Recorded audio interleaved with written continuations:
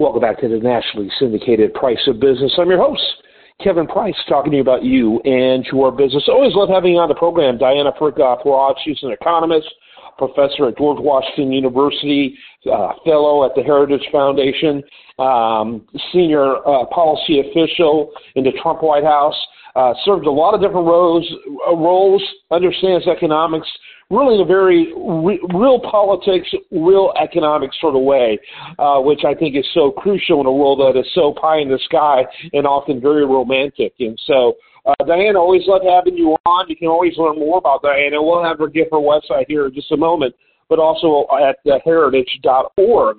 Diana, how do people also go to your direct website? Because you're involved in a lot even beyond Heritage.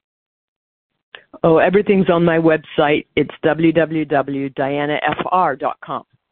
Yep, check it out. And one of the many things she's involved in is writing. She has a syndicated column, and she writes for multiple publications, including Forbes and National Review.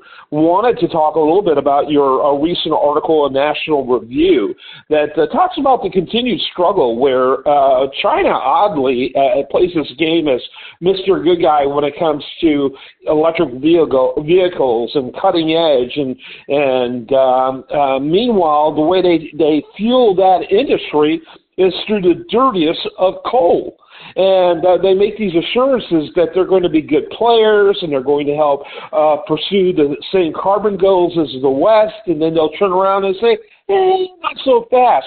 It's very interesting to watch. Frankly, energy and economic infrastructure, I think, is impossible to keep up with the West when it comes to the effort towards fighting climate change. It's laughable. And what's most laughable is that the West, and particularly this administration, acquiesces and pretends, oh, no, China can do this. You're absolutely right, Kevin. And what's amazing is that China has just walked away from the Paris Accords that it signed, the Paris Agreement that it signed in 2015, where it agreed to peak its emissions in 2030. In other words, after 2030, reduce emissions. Well, coincidentally or not, when John Kerry, America's climate envoy, was visiting, President Xi gave a speech and said that it would not be bound to Western timetables for reducing emissions. China would not be bound to Western timetables, that's the Paris Agreement, for reducing emissions, and they were not going to peak after 2030, as they had originally said. Yeah. Which you sit there in the West, and you've got so many countries. The U.S. is not the only one. We're just particularly interested in China. It's really bizarre. That are sitting there going, yes, we want to do more with you, and really fueling their EV industry while we have our own that I think is vibrant and important, not to mention fossil fuel industry that still needs to be fostered. We live in a fantasy world around EV. I'm all for electric vehicles, and I think that we've made a good transition. But the reality is that we have electric power grid failures in this country with the amount of EV and other electric usage already. There's a long road before we can be fully electric. There certainly is, and plus, the Environmental Protection Agency has put out another rule, a power plant rule, that would require power plants to sequester 90% of their carbon emissions or else close down by 2040. So if power plants can do this, and this has never been done on such a large scale, this would raise the price of electricity dramatically. And if the power plants can't do this, then they would have to close down, which would also raise the price of electricity. Yeah.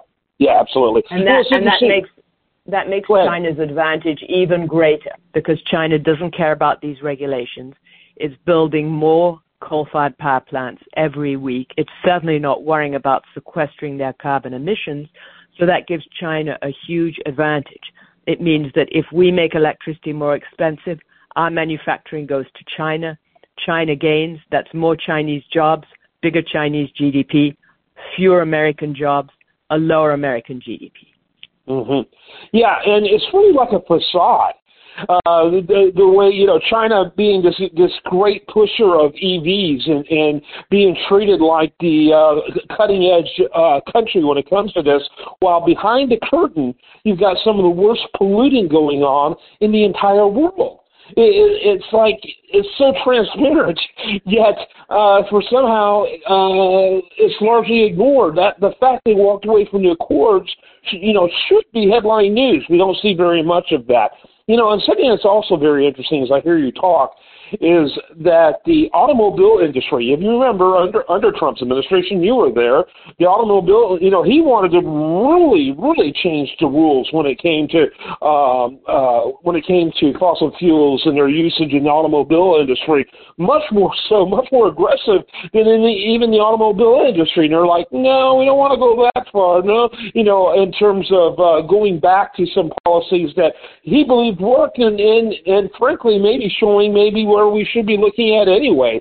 And it's interesting now, the automobile industry is like, this 2030 stuff, that's just pure fantasy. And this is the same automobile industry that kind of had checks against Trump's aggressiveness when it came to going back to greater dependence on fossil fuels. It's fascinating when you watch this. It really is, Kevin. And you can also see that more EVs are sitting on the lots, according to Cox Automotive. These cars are more expensive. They're inconvenient. They don't work in cold climates or very hot climates, and they give China an advantage. And there are many people who like EVs, and I'm fully supportive of those people who like them to be able to buy them. These are generally people who commute short distances to work and who can charge the cars in their garages overnight. But for the rest of us who don't have home chargers in our garages, who have to drive a long way, who maybe have a whole lot of kids who get impatient waiting 45 minutes at a charging station, we prefer other kinds of vehicles, and we should be allowed to buy them. Absolutely, no question about it. So talk about what do you see happening next. This Chinese government, and by the way, I'm sickened by the conservatives' infatuation with the Russians. I am equally sick of the blind eye that the left seems to have towards China. These are both incredibly nefarious players in whatever fields they're playing in, and should be kept carefully watched and held accountable. I just don't see that happening with this administration. Right. Everything this administration is doing is pushing our jobs and manufacturing over to China, making China stronger and America weaker. And you even have Sean Fain, the head of the United Auto Workers, trying to take a stand against EVs because it's going to cost members jobs, making the gasoline-powered vehicles. Yeah. So what do you see happening, in light of reality, whatever's driving the current reality, which seems very fantastic in terms of thinking? What do you think, what do you see happening? Use your crystal ball, if you will. I see it as being like Solyndra. This is the biggest bubble since Dutch tulips. Americans are not going to want to purchase 60% of electric vehicles as new vehicles in 2030, the way the Environmental Protection Agency wants them. So all these billions of dollars that these companies are spending for battery plants and for EV factories, I think these are going to be wasted, just like the Solyndra battery plant during the Obama administration, where President Obama made such a big deal about it. That went bankrupt. I think these other groups, these other factories are also going to be bankrupt because Americans like buying cars with some gasoline power. They like some hybrids, but most of them like some gasoline power in addition to an electric engine and a battery. Yeah, absolutely. Solyndra is a very good example, and frankly, it's the corruption of government and crony capitalism is what fuels Solyndra. Choosing, and I'm using air quotes, the problem with radio is air quotes don't always come across, but, choosing winners and losers. Well, in that case, they intended to choose a winner that ended up being a massive loser, and it's one of the worst case examples of crony capitalism unchecked. And yeah, it's very interesting to watch. And I continue to look at the Democratic Party, and a party that I was not a fan of old school liberals of the George McGovern or Hubert Humphrey variety, but those guys are rock stars compared to the elitists that drive the Democratic Party today. This is a party that is openly hostile to average working Americans and really undermine the idea of work ethic, which is really the backbone of this country. It's bizarre to watch. It really is, Kevin. And the problem with the government picking winners or losers is that when they pick a loser, the taxpayer pays. So if there's a company that doesn't have government backing and it doesn't work out, then its investors pay. But when the government picks a so-called winner and it turns out to be a loser, then it's all of us that pay. And GM, Ford, Stellantis, they're probably waiting to get bailed out when this EV venture fails. Notice that the big car company that's not going along with the EV drive is Toyota. They say, surprisingly, they're going to continue to make whatever kind of cars their customers want to buy. They're not committing to going all electric by 2035. Why is that?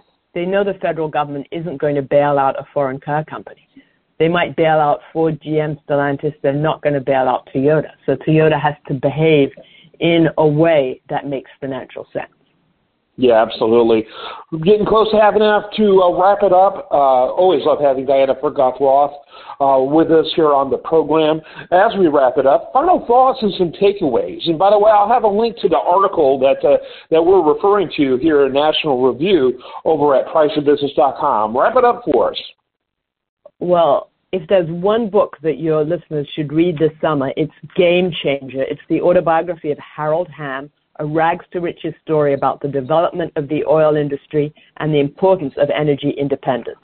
So I would recommend that for beach reading or mountain reading or whenever our listeners go on vacation. There you go. That's an interesting idea. It sounds like an interesting read as well. Always love having you on. Thanks so much for being with us. It's great to be with you, Kevin. It's wonderful to be with you. Thank you so much for having me on your show.